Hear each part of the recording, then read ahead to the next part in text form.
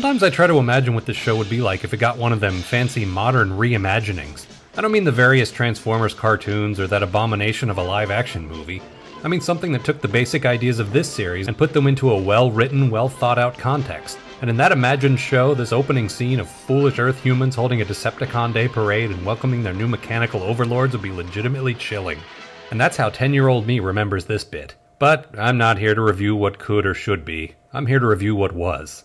Why waste time? Let's take the city now. I have my reasons. And those reasons are, I love marching in parades. Who doesn't? Bumbling oafs, that's who, Starscream. Bumbling oafs. I really do like how this episode opens, though, even now. This nightmare world of fancy parades where the Decepticons are celebrities that hang out in elite clubs, it's kinda cool. And once again, my theories on Laserbeak are vindicated, because, I mean, look at him. The Decepticons are trying to pretend to be friendly right now, and he still looks like he wants to bite that guy's head off. Do not fuck with this guy, seriously. Meanwhile, out in space, which you'll remember from way back in episode 1 as Blue, the Autobots figure out that their ship is targeted for the sun.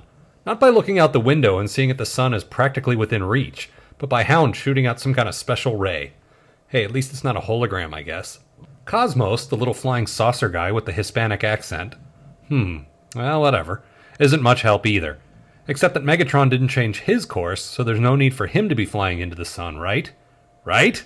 Meanwhile, the Decepticons, with free reign over the city, have now returned to their undersea base for the first time in months. I give up trying to understand you people. There they have a clandestine meeting with Sean Berger, the corrupt politician who helped sell the Autobots out. How do we know he's corrupt? Well, look at him, he's fat! Berger demands the 30 pieces of silver he was promised, and shocking plot twist, Megatron betrays him. No way!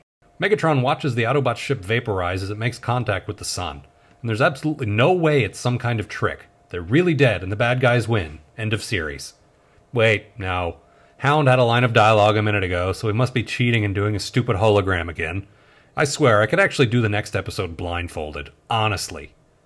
Meanwhile, Spike shows the tape that he found, during the Autobots' trial before they left, to the mayor. Hey, what's that old Earth expression? Better late than something? Never mind, it doesn't matter. The mayor believes him and calls the footage conclusive, because apparently all you needed in 1985 to prove anything was a videotape. Man, those were simpler times. Megatron throws the coolest press conference ever. Mr. Megatron, now that the Autobots are gone, what are your plans here on Earth? I'm glad you asked, Earth Germ.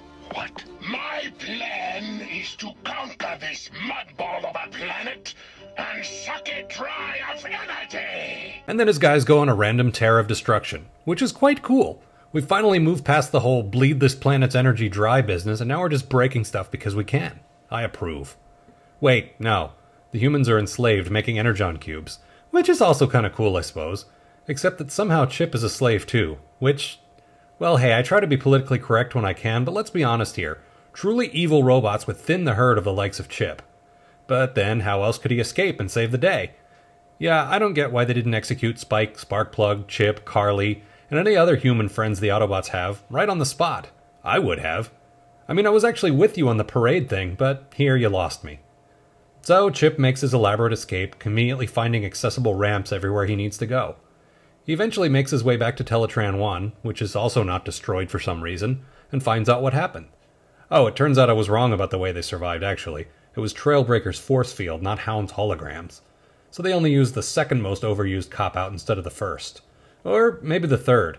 Yeah, where the hell are the Dinobots in all this anyway? Chip gets caught and thrust... shoots a big hole in Teletran, which naturally saves the Autobots in the process. Well, hey, we only have about 4 minutes left. That's as good as anything else, I suppose.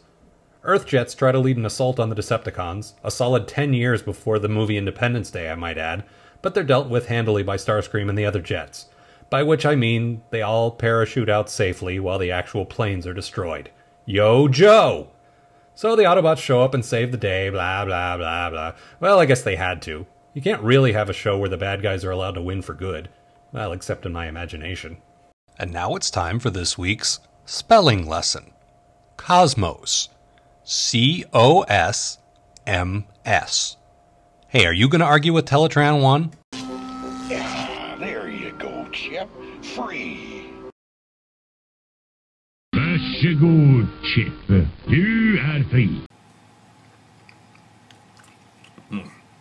Oh, before I forget, in a couple of weeks I hit the midpoint of the series. At that point, I think I'm going to do a frequently asked questions installment. So if you have any particular questions you would like me to address about me, about these reviews, about the series, let me know. Give them to me. Shoot me an email via the website that appears at the end here, or give me a YouTube comment. It's not hard to figure out how to reach me. So ask me your questions and I shall answer them.